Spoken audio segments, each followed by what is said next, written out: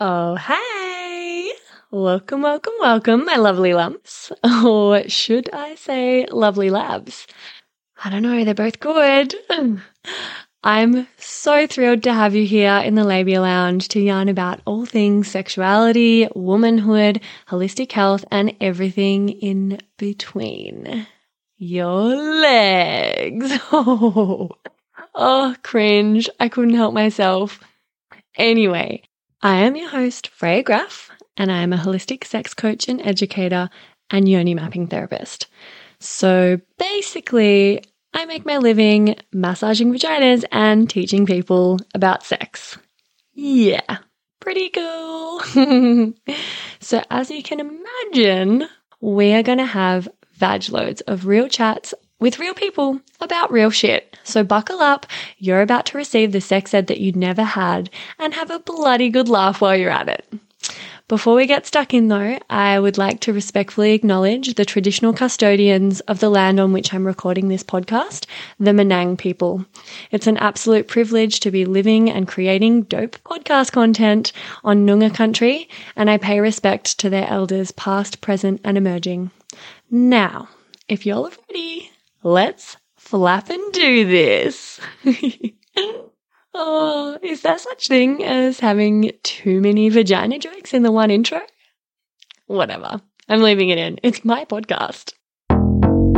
Don't panic, you're not broken. Your sex education was a piece of shit.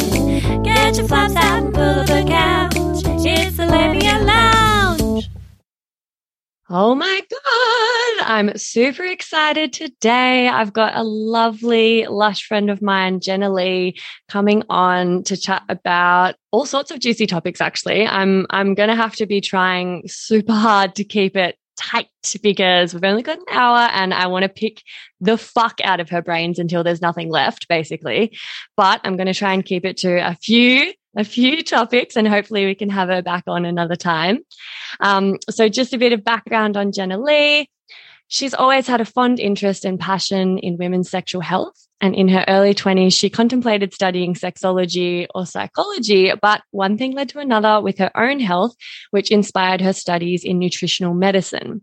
It was at uni where she had mentors who worked in women's health and IVF that she was able to learn a lot and be inspired to specialize in women's natural health. Then, being diagnosed in her mid-20s with PCOS, it's been her mission ever since to manage her own symptoms and condition naturally, which has inspired the ongoing research and commitment into the syndrome to help others manage theirs. She hopes to empower and educate women to make their own informed decisions with confidence when it comes to their health goals, and lifestyle. Jennalea is a holistic nutritionist, considering the body as a whole, treating the root cause with consideration for her patients' mental health, emotional health, and physical health. Her goal is to have her patients living with optimal health, not just free of disease. Welcome, Jennalea. Thank you. Thanks for having me. Thank you so much for coming on. You were one of the first people I thought of when I sort of hatched the idea of the Labia Lounge, because you've just got so much knowledge, not just in the realm of nutrition and holistic health, but, you know, you're an amazing yoga teacher that's whooped my ass on the mat a few times, and a new mum. And yeah, I think we nerd out on a lot of the same things. So I've got quite a few questions for you. I'm just going to hammer them at you, if that's okay. Oh, let's do it. Let's do it.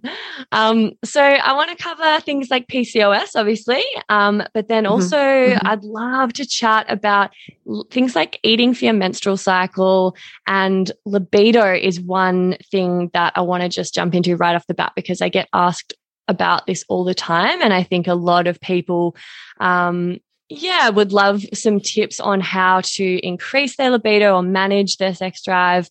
And I know that there's so many factors involved, not just nutrition, but stress and hormone issues and things like synthetic hormone control, like birth control methods and stuff.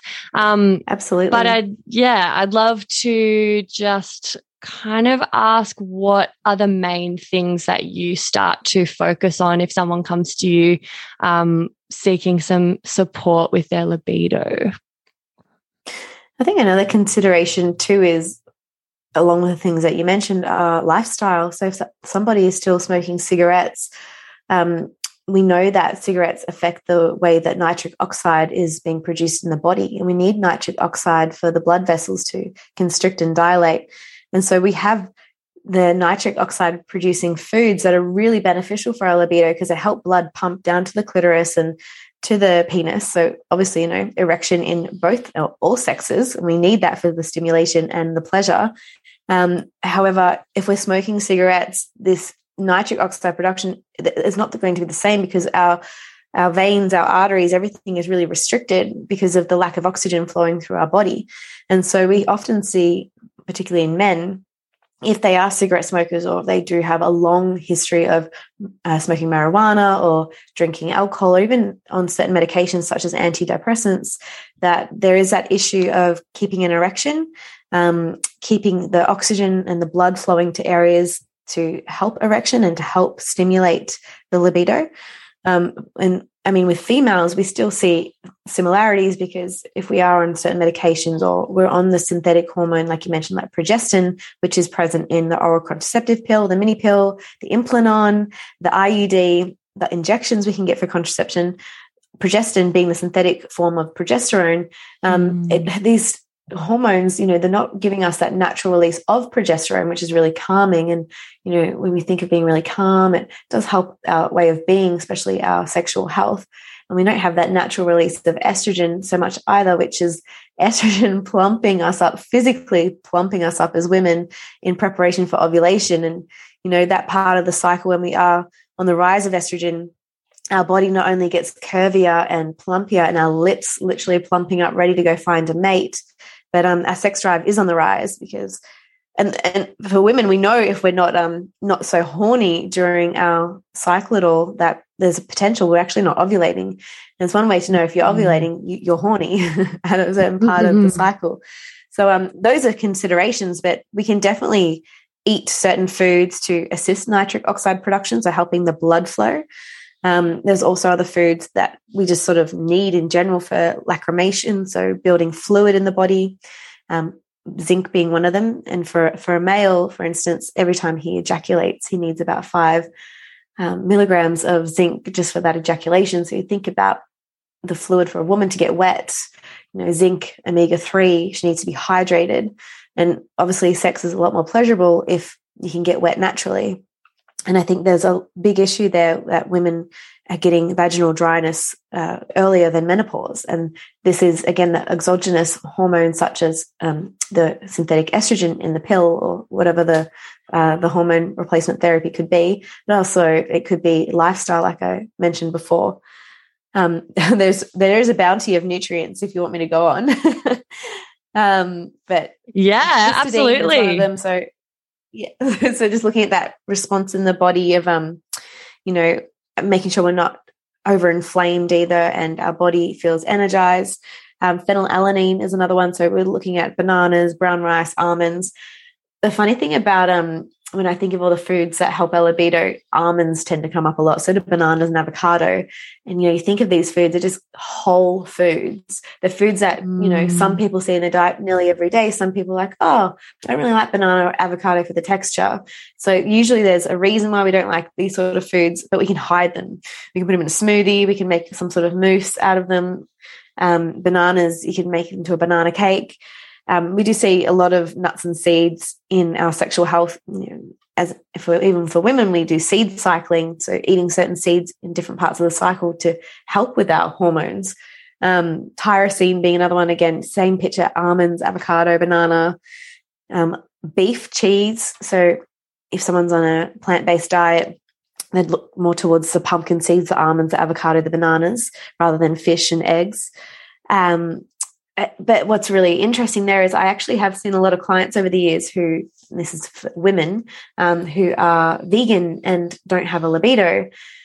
And one of the key nutrients there that vegans tend to not be getting enough of is zinc. And like I said before, zinc is responsible for lacrimation, so fluid in the body, keeping our eyes wet, helping with vaginal wetness.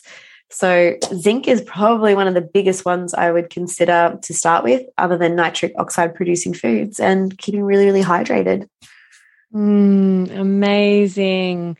Yeah. And zinc's it's just an absolute all-star, isn't it? Like that's so incredible for menstrual health and hormone health as well. Like zinc and magnesium, they just come up every fucking time. It's like, just get more zinc and magnesium. Absolutely. And the thing about zinc is if someone has been on the oral contraceptive pill for, we're looking at over a year's time, and some women it could be 16, 17, 18 years.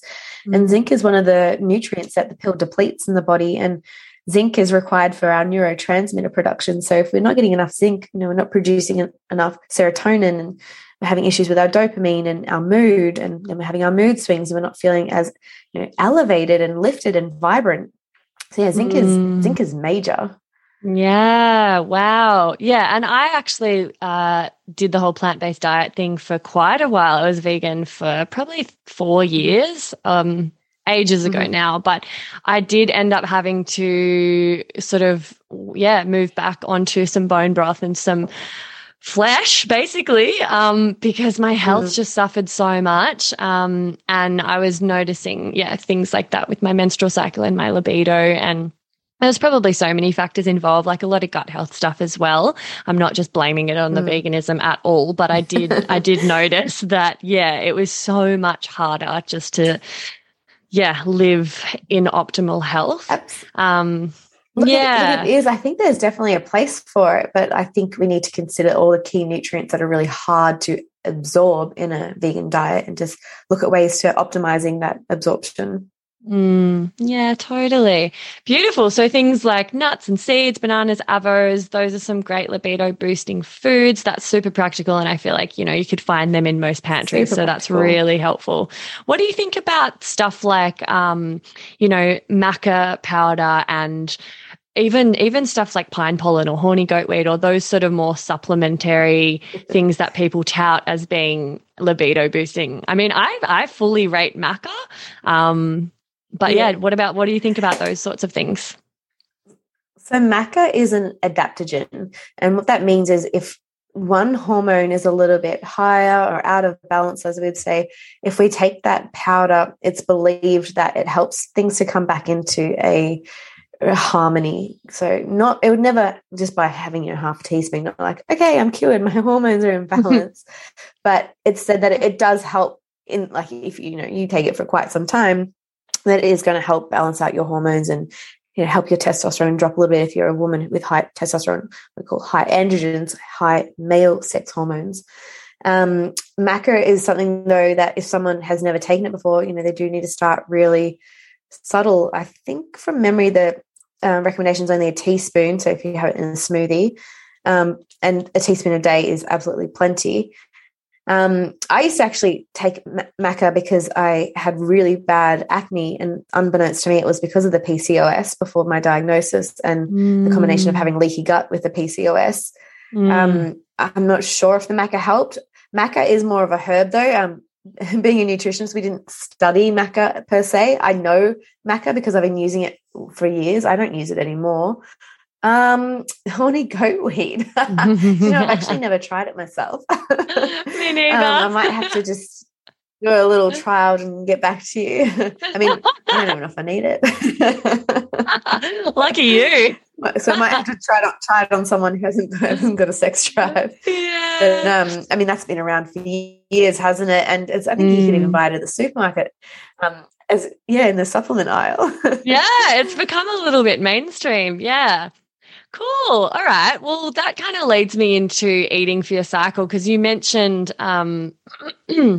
excuse me, a couple of things around like seed cycling. And I know, I mean, it's not as common knowledge as I would love that there are separate stages of your cycle, and obviously you're producing different levels of hormones at different stages, and therefore need different nutrients and lifestyle factors and stuff. And I'd just love to hear a few specific, dietary changes or foods or nutrients that are really supportive in each stage of the menstrual cycle. So ultimately, when we're in our first stage of menstruation, is called the follicular phase. Now, this is only if you're not on any synthetic hormones. This is if you're having a natural cycle, is what I'm talking about here. So our first stage is the follicular phase, and day number 1 of our cycle is the day that we begin to bleed. Typically a normal cycle, when I say normal, it's like textbook, and what the expectation is, a woman will bleed for 3 to 7 days. If she bleeds after more than 7 days, we're looking at 10 to 14, we would be considering that the ovulation, it wasn't a real ovulation that happened for that bleed to happen. So it'd be like, okay, there's an issue with ovulation and we would need to investigate that. After the 3 to 7 days of a normal cycle of bleed, we're still in the follicular phase and estrogen is on the rise. So we'd be looking at foods that support our estrogen, such as calcium. Calcium is really important. Vitamin D in that part of the cycle as well.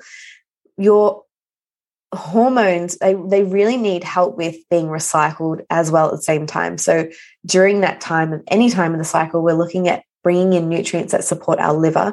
Our liver's responsibility is many, many, many things with recycling and eliminating, but one of those recycling and elimination processes is hormones. And what happens is our testosterone and estrogen we don't actually need anymore, it binds to bile and then it is excreted through the feces pretty much. But what can often happen is someone is having issues either with their liver or insulin resistance, is they're holding on to too much of these hormones and causing a cascade of issues. And so as estrogen is on the rise in the follicular phase, calcium, look, you don't have to have a dairy in your diet to get calcium. Again, that's why I think seed cycling is so cool, because actually you get a lot of calcium, protein, fat, even some omegas in some of your seeds. And so during that first phase, Siri just decided to pop up on my computer. In the follicular phase, we can bring in pepitas, so pumpkin seeds. And pumpkin seeds are really great because they also have a lot of zinc in them. And we want to see zinc supporting the menstrual cycle as well. And then as we go from follicular phase towards ovulation, testosterone begins to rise, but it's only for about 2 to 3 days normally, unless, again, there's issues like PCOS, we'd see too higher androgens in the body. In this time, and that could be anywhere between day 12 to day 16 of the cycle, ovulation happens. And that's when the egg is released. And so then we're starting to bring in things like flax seeds to the diet.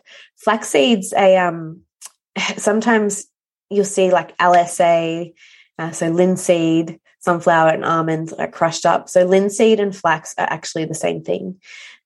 More commonly called flaxseed though, unless it's, LSA. And some people like to sprinkle that, say, on porridge or in a smoothie, on a salad. Flaxseed is a really good source for people who are on a plant-based diet to get some omega-3 in. However, the process, once you've eaten that form of EPA, DHA, to get to what we need it to be, to break it down, it is a very long process in the body, whereas sources like salmon, which is another really great food to be eating during your cycle, it has a really easy access to its EPA, DHA once it's been eaten. There's only about 1 or 2 chemical processes in the body, whereas flaxseed, we're looking at about 4 to 5. So by the time we eat it, it takes, and if we're having absorption issues, then that's an issue in itself to even get what we need from that food. These, the awesome thing about seed cycling too, while we're talking about that, is actually the fiber in the seeds, and fiber being really important again to help bind excess hormones along with the bile to excrete from the body. So fiber is really, really crucial in any time of the cycle, but particularly around that ovulation sort of phase.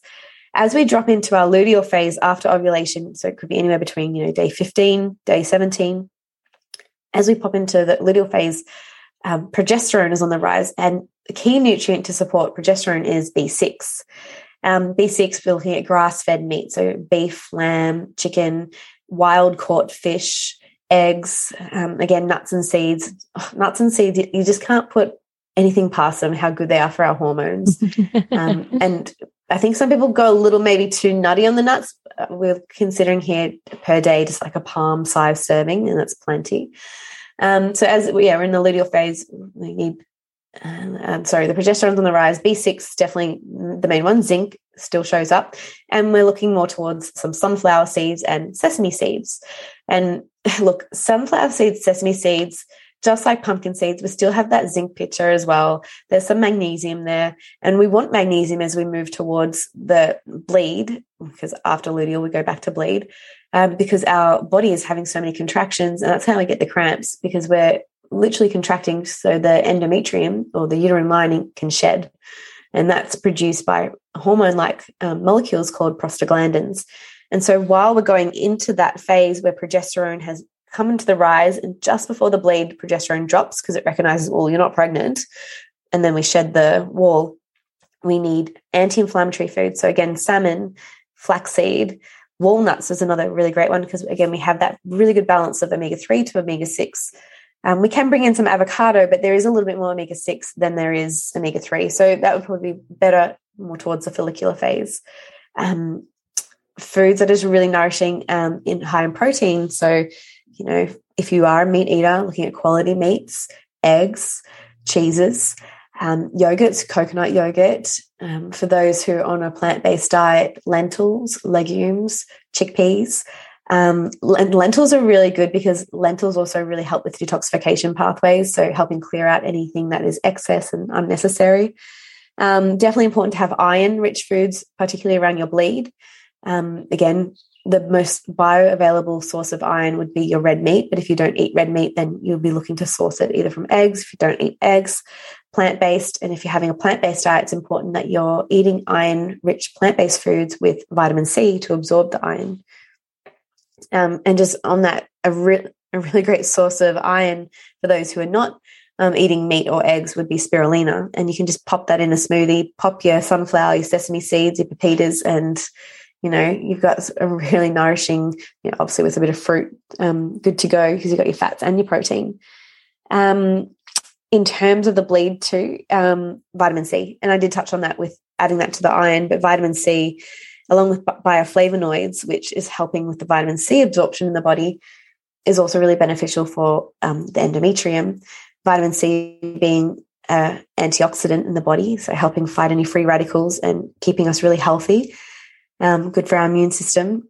But the issue with vitamin C is a lot of people think, oh, I'm getting really sick, or I was told I need to eat a certain amount of vitamin C. I'll just take a supplement. But we need to ensure that on that supplement that it does have the bioflavonoids for the absorption of the vitamin C, which not every ascorbic acid, which is vitamin C supplement, has.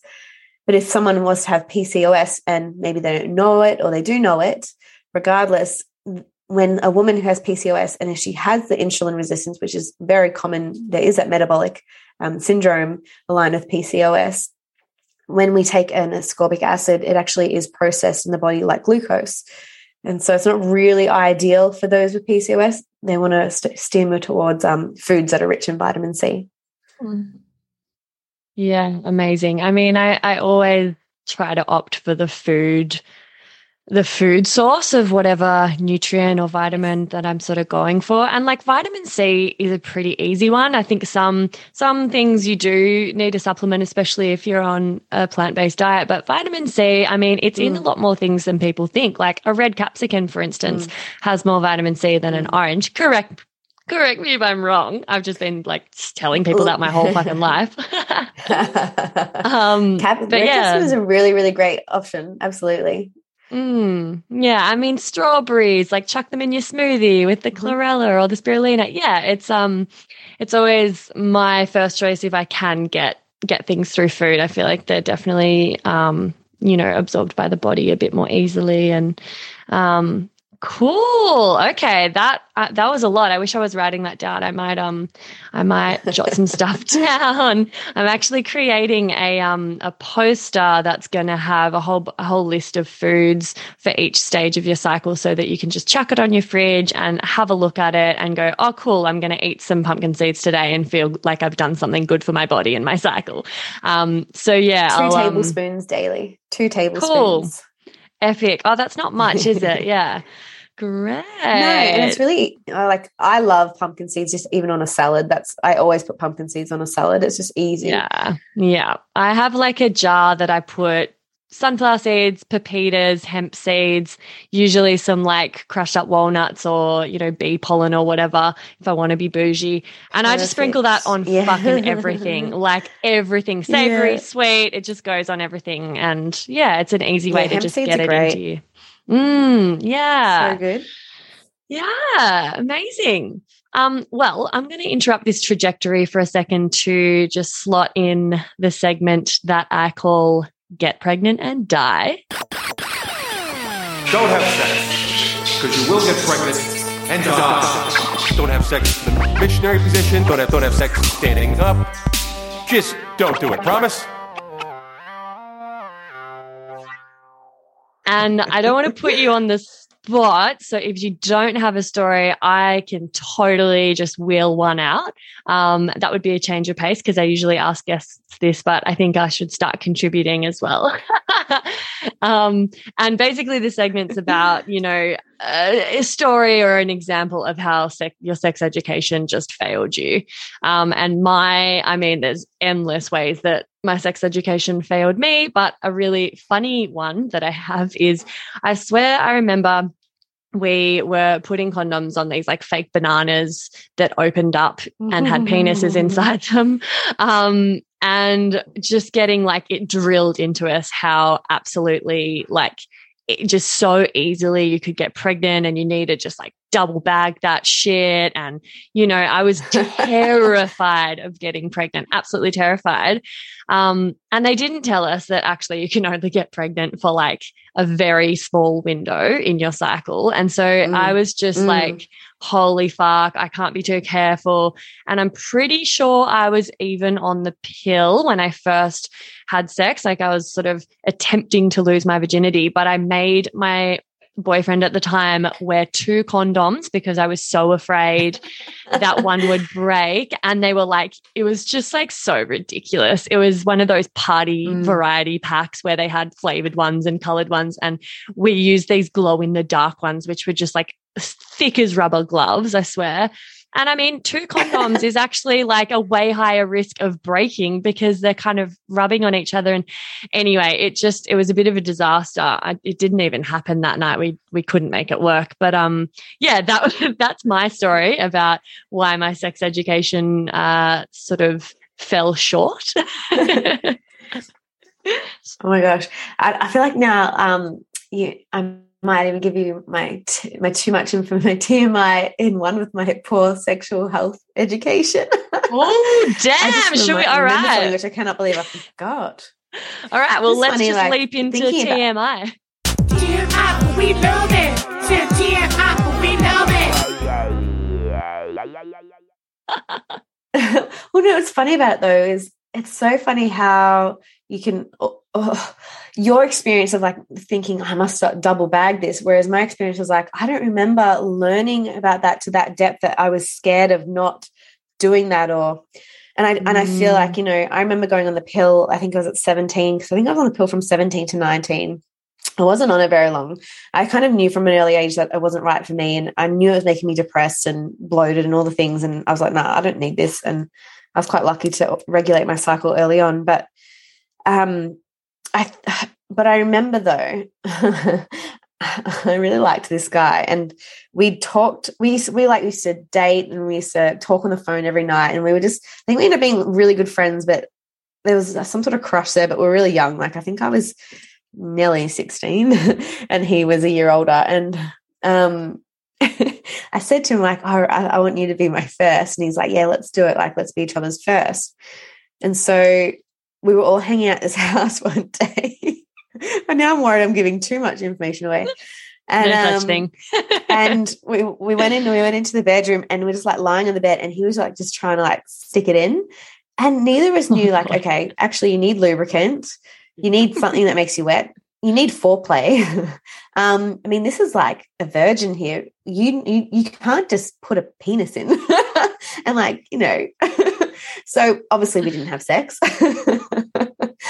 But what made us think that that could have worked? I don't know. Like, again, maybe it's just a real naive, innocent teenager experience, but I don't remember anything about sex ed, like saying this one, sex is about pleasure. Two, how to have, I'm sure there was things about safe sex, but it must have gone even over my head because I'm pretty sure I got chlamydia at age 17 from an ex-boyfriend. And my mum had to take me to the doctor's with antibiotics and she was not impressed. Oh, God. Yeah, got the clap.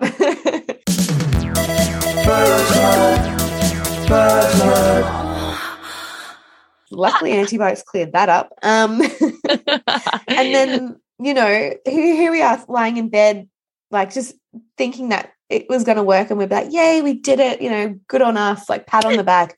No, that's not how sex works, especially your first time. Not very romantic either. So I don't know. I just think that there was so many areas that were missed. I think even up until I was probably in my late 20s, I thought sex was, and even though I always took my pleasure seriously and I was very open about pleasure and, very comfortable when it came to sex. Like I said, I did want to study sexology early on, but I still think that part of me thought and maybe believed that sex was such a performance, and as you get older and older and more comfortable and more confident in your body and with your sexuality, you understand that actually, no, you can really own that. It's not a performance, not for anybody.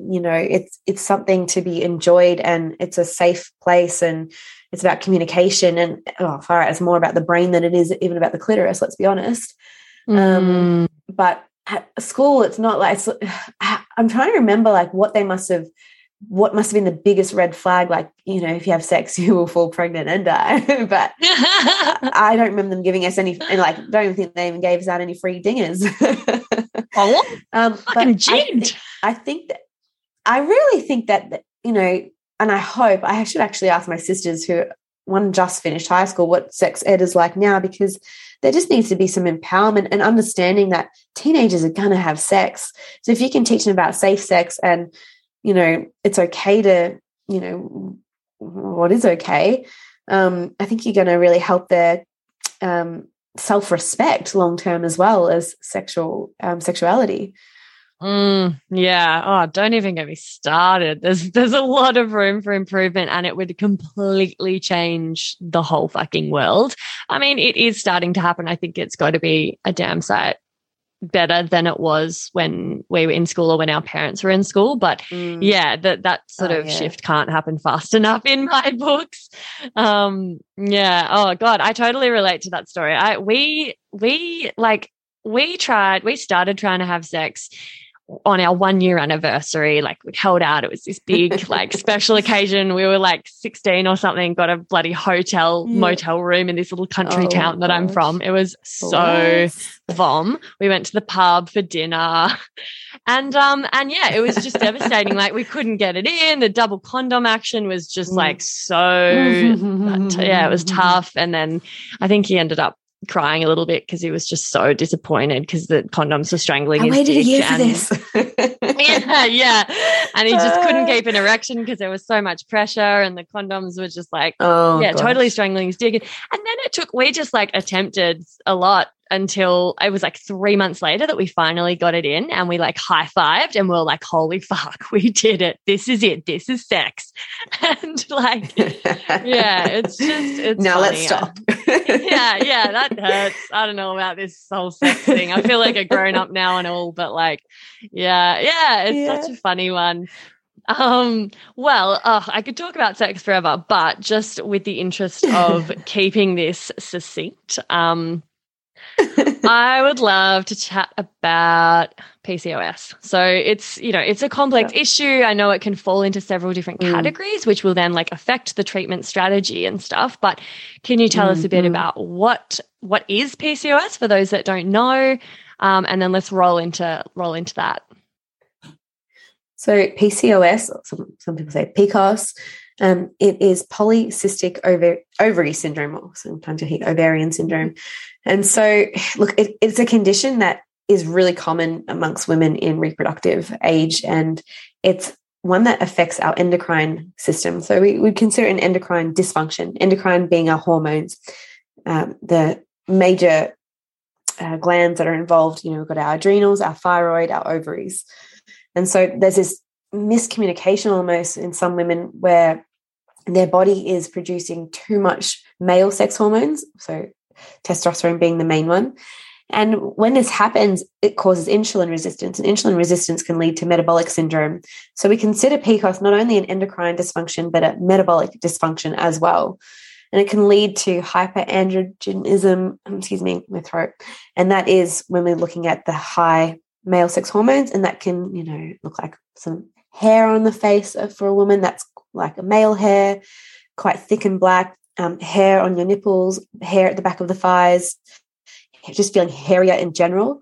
It can be, we often see women who feel, not even feel, but look a little bit thicker. And again, that's the testosterone. Because you think of a male's body, it's sort of got that, triangle shape from the waist to the shoulders, the upside down triangle.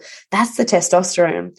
And so if a woman is starting to hold on to too much testosterone in her body, and she has that picture of high testosterone from her PCOS, her waist will feel a little thicker, and it's less hourglass, which is the estrogen. Estrogen keeps the hourglass figure. And she might feel thicker in her arms and thicker in general and harder to lose weight. Typically, people with PCOS do have issues with weight loss, and they do sometimes gain weight that feels a little unexplained, and it's just because of the hormones. But that's not every woman who has PCOS. Look, the stats used to say it affects 1 in 7 women. Recently, I did read that it's now 1 in 5, but whether that's globally or it was just in the UK, it was a UK article I was reading. But look, the stats are still quite high. But what the issue is a lot of women living with PCOS, unbeknownst to them, whether they're on the pill and the pill is masking all the symptoms, or that they just consider, oh no, this is normal for me. It's normal for my period to be 38 days, then 32, then leave for 3 months and come back. And not everyone has irregular menstrual cycles, but that is definitely one thing that sometimes people have with PCOS, if not most of the time. It's funny because we can be living a certain way considering, well, this is normal for me, but it doesn't mean that it is normal. And so PCOS can also often be misdiagnosed. And there's a lot of criteria that has been considered for diagnosis.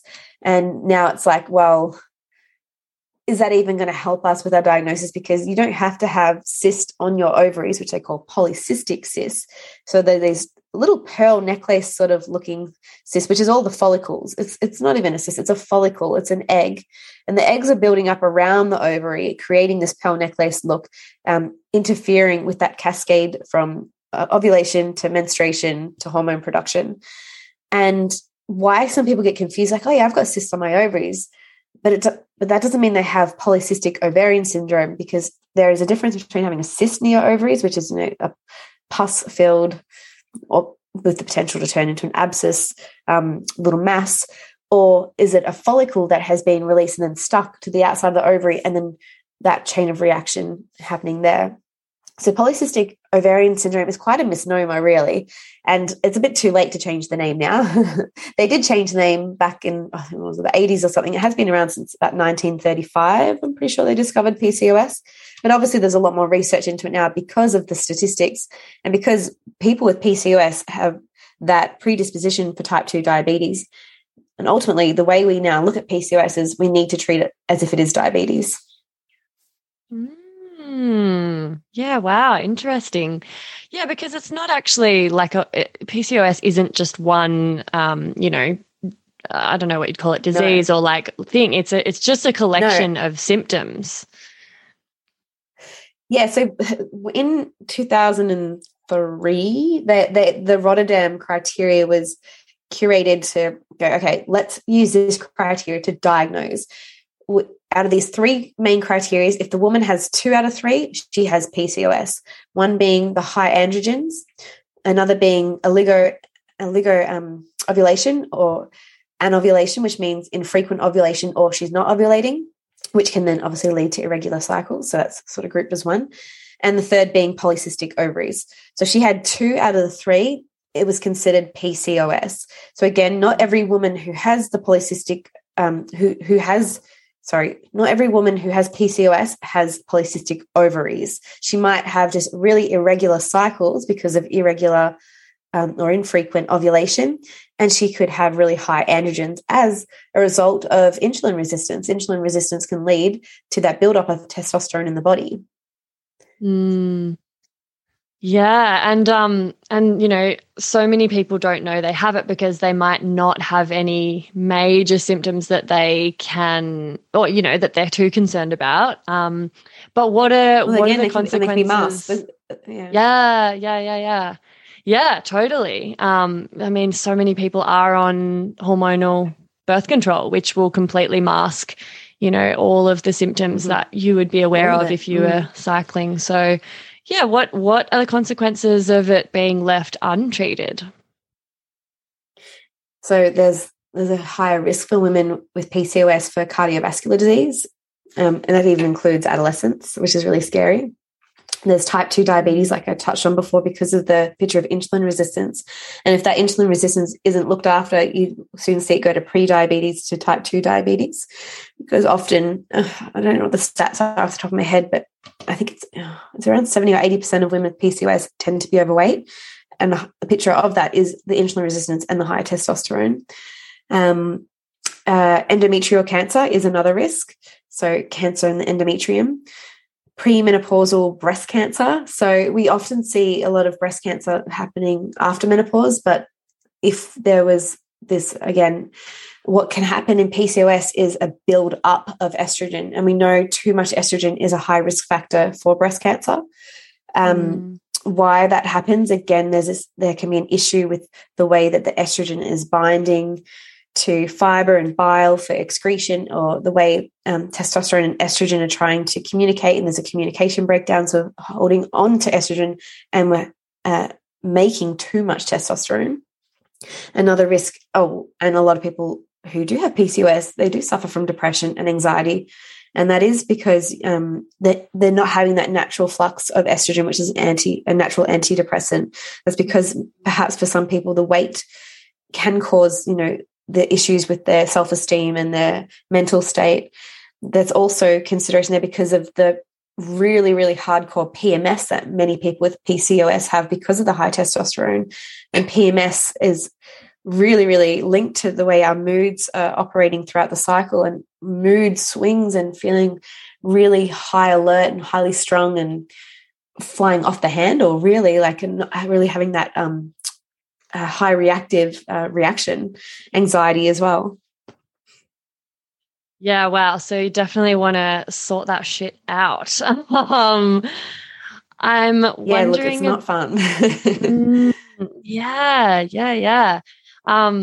And, you know, also things like the facial hair can be, like you mentioned, self-esteem and body weight and things, which, you know, is tough. And then the body hair can be really, it diminishes the self-esteem. And I mean, absolutely. None of it's fun. And acne, you know, a lot of women with PCOS will have acne, whether it's post-pill acne, because there's, you know, we consider this post-pill PCOS because of the high androgens and that surge of high androgens, and inflammation.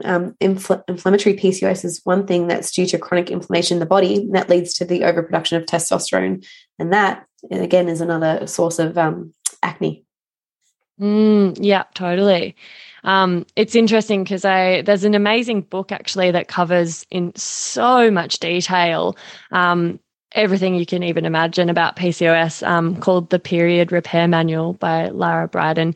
And she, you know, that's amazing, where, because I didn't know too much about it.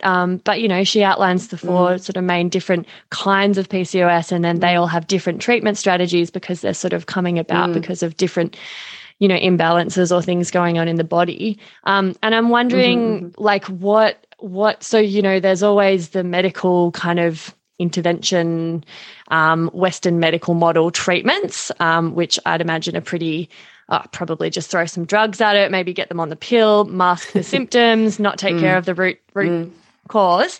What do you kind of, how do you tackle it with complementary medicine? You're right with medical. Unfortunately, it's a whole name it, blame it, tame it. You know, like, and for them to tame it, it's typically the oral contraceptive pill. And for some people, that works because they don't have the goal of wanting to be fertile later on. But what we often see is people go to the doctor, okay, you got PCOS. here's the oral contraceptive pill, take this until you're ready to have babies, come back and see me. And then, oh, you come back to see me, oh, you're infertile because you've been on the pill for this long and you got PCOS and we didn't treat the PCOS. So it's a whole cascade of issues from there. Not for everybody, sure, but for a lot of people, particularly PCOS, yes, issues can occur from there. In complementary medicine, rather than trying to tame it, we're trying to manage it from its root cause, and we want the symptoms to continue to improve over time to the point where it's really manageable, it's really livable, and not only are our treatments sustainable, and we see that longevity in the treatment, that we're able to get a regular period back, and we're able to hopefully bring our testosterone levels down and keep everything feeling in sync again, and our moods under control. So we're giving the body the right vitamins, the right nutrients to manage our moods, such as B6, magnesium, zinc that we touched on earlier. These really crucial ones for our neurotransmitters. So like you said, there are different sorts of PCOS. There's the post-pill PCOS, insulin resistance, which I touched on before, but any of these can cause insulin resistance as well. So we always typically see that picture. The inflammatory PCOS, chronic inflammation in the body leading to overproduction of testosterone. We've got adrenal PCOS due to absolute fatigue. And, and then there's that issue with our HPA axis. And we want to support a healthy HPA, a healthy stress response. So magnesium plays that major role there. But basically, when someone comes to see me and like, okay, I've been diagnosed with PCOS, and maybe it was 13 years ago, maybe it was 3 years ago, maybe it was a month ago. From there, I go, well, what was the diagnostic criteria? Like, what did your doctor diagnose you based on? Did they do bloods? Did they do an internal ultrasound? What exactly is going on? Do you have hair? Do you have moods? Do you have your period? So we take a deep dive into that first. And then the major aims of treatment, can be anywhere between treating their metabolic disturbances, if it's high insulin issues, insulin resistance, do they have an issue with the lipids, so the fats in their blood, dyslipidemia. We look at supporting a healthy hormone profile. So again, is there a buildup of estrogen? Can we look at ways to clear estrogen out of the body? So we always treat the liver. It's really crucial we look after the liver when we're working with our hormones because of its job, as I touched on earlier. If the patient is overweight, it's really touchy because for me, I'm all about body positivity. But so the way I just need to remind people that there are so many studies that if you have PCOS, say by even dropping 5 kilos, if you've got 5 kilos to lose, this can improve your symptoms significantly. And so rather than trying to base everything on calories in, calories out, it's like, let's just eat the foods we know are really healthy for us. The studies show that the most beneficial diet, which I don't like using the word diet, but lifestyle sort of food choices in that moment would be to go ketogenic. So if that person is willing to go on a high fat diet temporarily, it's never long term, but to sustain that for at least, maybe 3 to 4 months, and they can go keto. And that ketogenic diet really helps with the weight loss, but also the insulin resistance, because we're not putting too many carbohydrates in the body to have that continuous insulin spiking. That's not necessarily for everybody with PCOS. Some people are better having more carbs in the diet. Some people aren't. But we have seen, and it's only just a slight difference, but we have seen from going from Mediterranean diet, like a traditional Mediterranean diet, to keto, that this keto diet has higher success rates in people with PCOS and diabetes. Obviously, one of the most important things is reducing chronic inflammation, because that is such a picture for most women with PCOS, having that inflammatory picture. We always look at inflammatory markers such as C-reactive protein, seeing what else the body is up to. Have there been any issues with the bowels? We always look at the gut because that's where we're absorbing our nutrients. So we need to nourish the gut. Also, one thing I didn't mention would be to correct nutrient deficiencies. So whether that person has been on the pill and we need to go through and go B6, zinc, magnesium, other B vitamins, vitamin C. Are we correcting vitamin D? Vitamin D is a sign of insulin resistance if we have really low vitamin D. And really low magnesium is also an issue that can cause insulin resistance. What I have seen in clinic is some women with PCOS who don't have a period will have a really high rate of iron. And, iron and zinc, they compete for absorption. So we need to consider, okay, have you been getting enough zinc? Is there been that competition? Is it because you're not bleeding, you're not excreting, excess iron? Because excess iron can lead to its own, amount of issues there. So we need to ensure that try and get that period back, get rid of some of that iron, keep a balanced diet, balance the nutrients out, correct nutrient deficiencies. If we've also looked after the gut and the inflammation, and we support the stress response with the HPA axis, so the adrenals, the hypothalamus, thyroid, we can take it all into consideration. So it's almost like you are, as a nutritionist, you're a detective. You're literally playing the detective. You have this crime that has happened in somebody's body and you've got to solve the crime. And I think that's the issue with the medical world. And it's not even the doctor's fault that they only have 15, 20 minutes per patient. There's no way they can solve a crime in 15, 20 minutes. So that's where that name it, blame it, tame it comes in. Totally. Yeah. And it's just, it's chalk and cheese. Like when I first finally found myself in the office of a nutritional medicine doctor and a naturopath, I cried because I just felt so seen and so heard, and they spent ages with me asking so many specific questions, and just they were onto it, they just really cared, and they were committed to doing the hard yards and investigating and getting into the nitty gritty to kind of get to the bottom of it with me. And it just felt so supportive. And I felt like, fuck yeah, I've got this professional on my team now.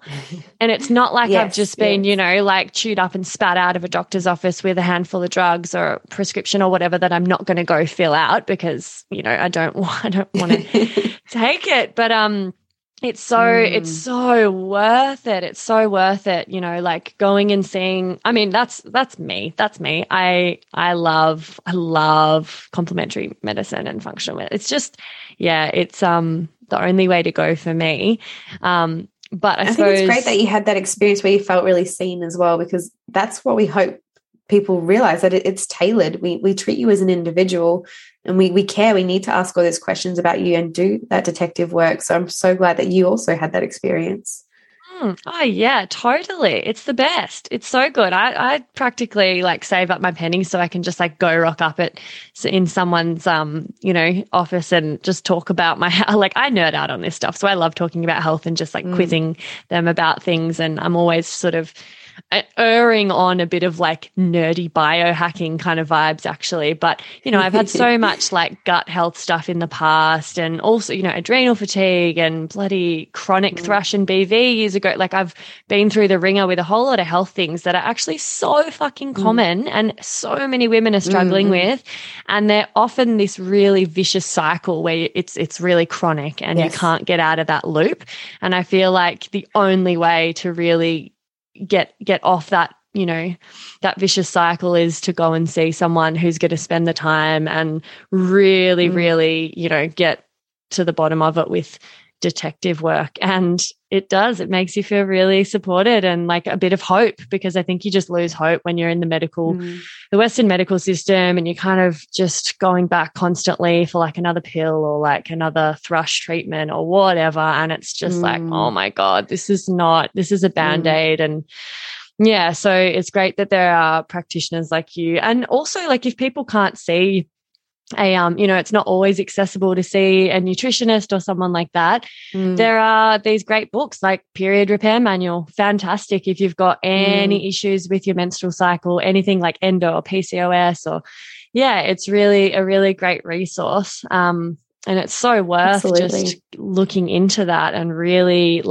getting invested in your health, because I think we can end up just kind of having this, living with something for ages. And like you said, it's they're normal. And so your baseline is just living like that. And you kind of forget that, your baseline could actually be, it's like you were saying, rather than just surviving and getting by, you want to be in optimal health and you want to feel as good as you possibly can. But that's the issue though, Freya. A lot of women don't know what their baseline is because they were put on the pill too young to actually get an understanding of what their baseline is. And so often you'll see women in their 30s and they're like, I don't remember or I don't know. But there's no chance for them to have known to even recall that information, because if they've been put on the pill in their teen years, their body's still trying to figure out what their baseline was. And, you Totally. talked about recurring BV and thrush, and the issue I've seen there in the past of having lots of patients with BV and thrush is there's shame, there's body shame. It's like, why is my body failing me? Why is this happening? And there's embarrassment around it, but there's nothing to be embarrassed about, because these things, they are so common. They are, quote unquote normal because of whether antibiotic use, medication use. The pill can really, really increase the amount of thrush some women get. And then some people don't even understand what is normal for their cervical fluid, and they think every month they're getting thrush, but really they're just ovulating. So there's a lot of education, I guess, that needs to be done around these things. Yeah. Totally. Yeah. And that sort of segues me perfectly into just chatting before we wrap up about the pill, because I've got some pretty, strong opinions, and I've done quite a lot of research about it. And I would love to hear your thoughts. And if you've got, you must get patients that are coming to you for advice on how to come off the contraceptive pill. Absolutely. Where do you start? Yeah, like hit me. I have people often sitting on the fence, and look, it's not my job to tell someone to be on the pill or to not be on the pill. It's my job just to give them the information to make an informed and empowered decision.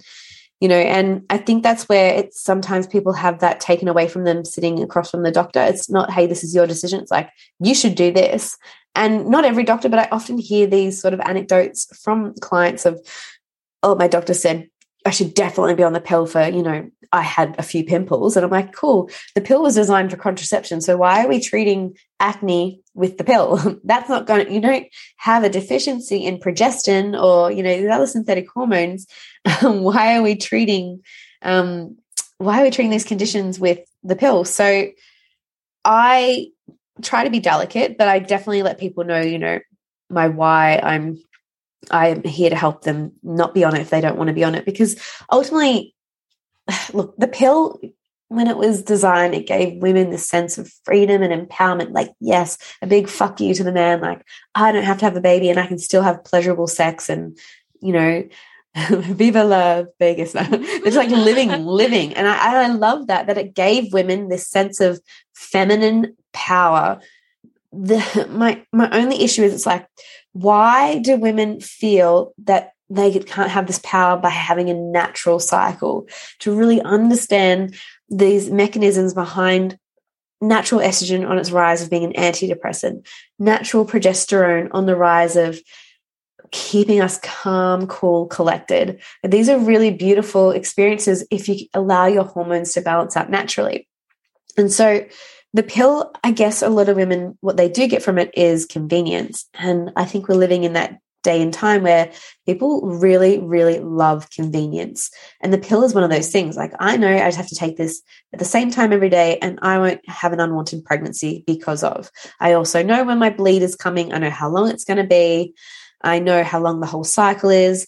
And it's like a knowing, and people don't want to navigate the unknown. They want to navigate what is, predictable. And that's not everybody, but that's a sure thing. So the pill gives people that. However, the pill also gives us an increased rate of breast cancer. So as I touched on before, because the pill has estrogen in it, unlike the other forms of contraception, this buildup of estrogen in the body can also increase our risk of breast cancer.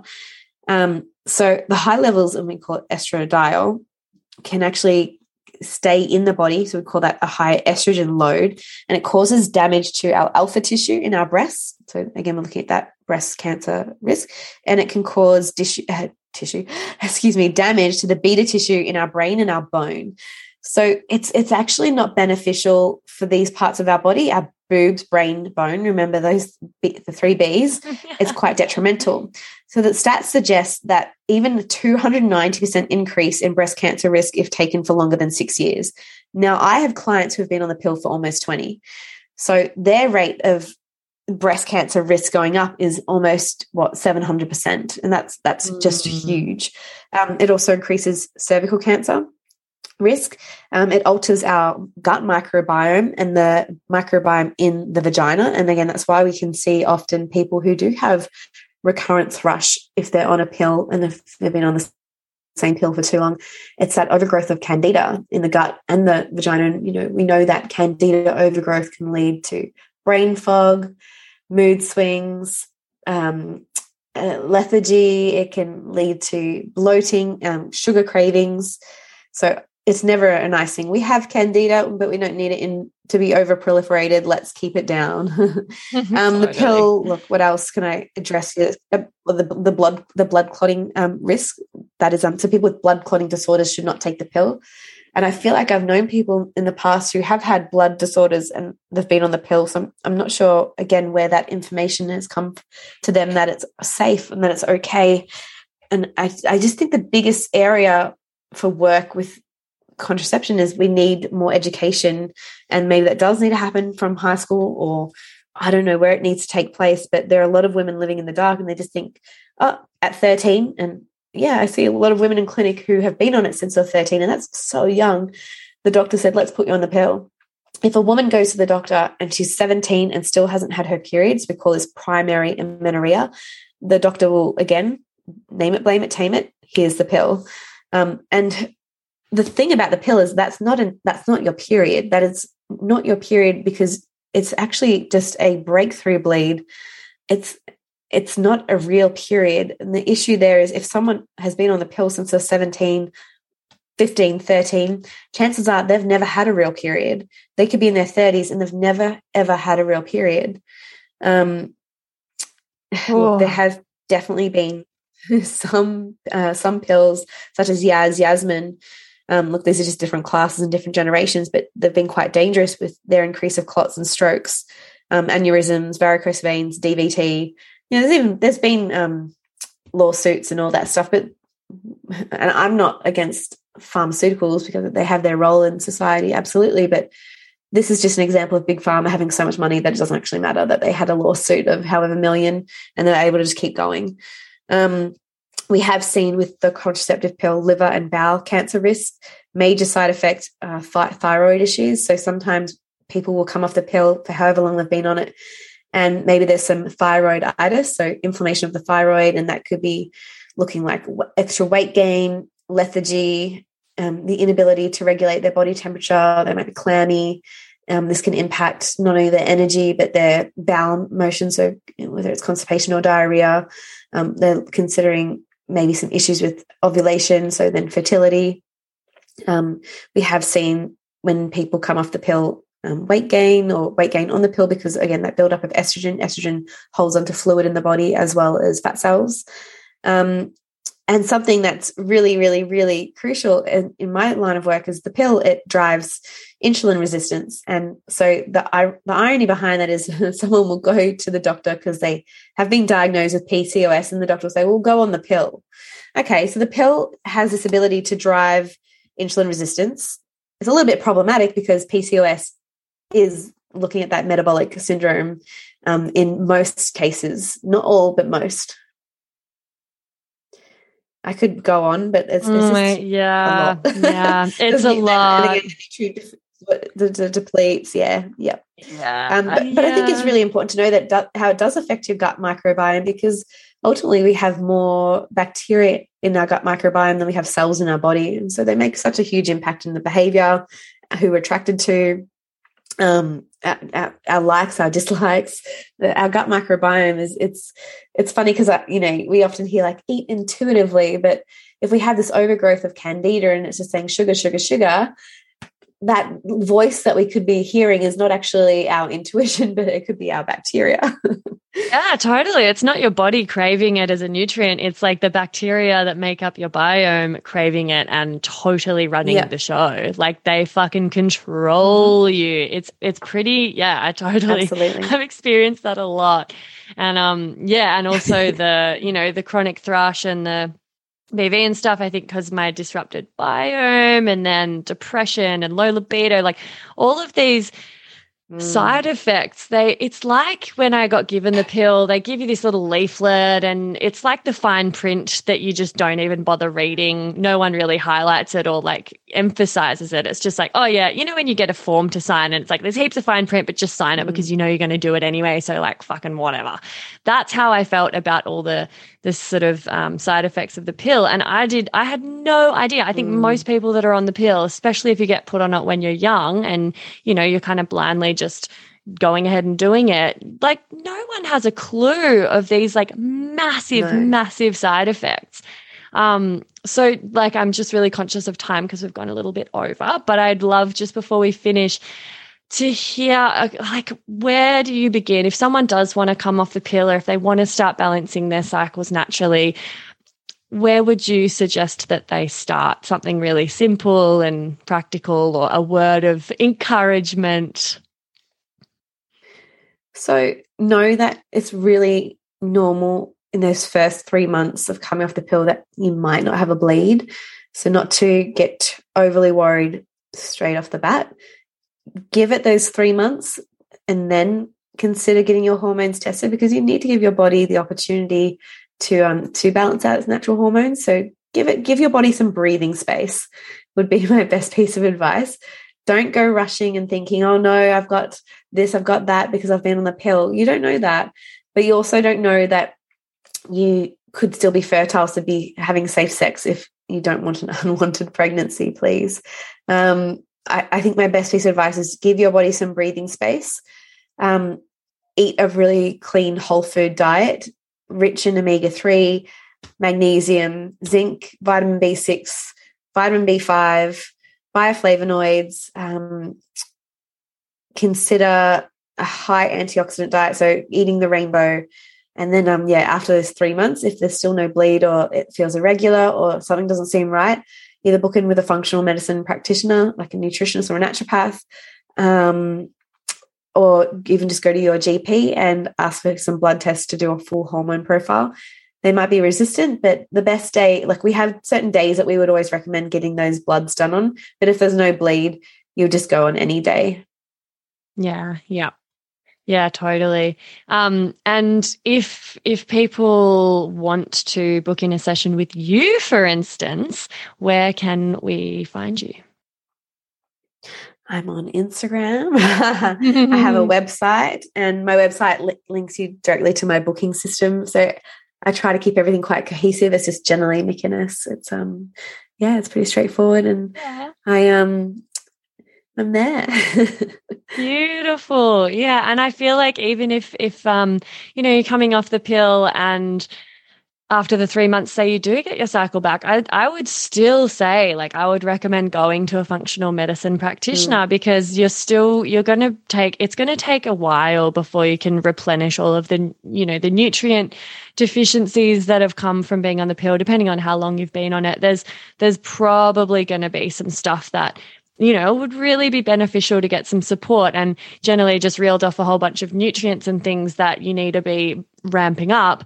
But I think when you go and you sit in their office and you kind of get a bit of a game plan, people like Jennalea can give you like actual foods and recipes, like meal plans or ideas. Like they're very good at, sort of working with your lifestyle, your schedule, your diet, and what you kind of already have in your pantry often, and figuring out ways to like really practically and almost effortlessly get it into your diet, like even how you were saying before, like, some people don't like bananas, but like fucking make a smoothie, or like if they don't like bananas, we can work on doing like an avocado like chocolate mousse or something, just to like sneak it into the diet and make it practical, make it accessible, make it not so daunting as like, oh my God, I need to get more bioflavonoids, fuck, where do I start?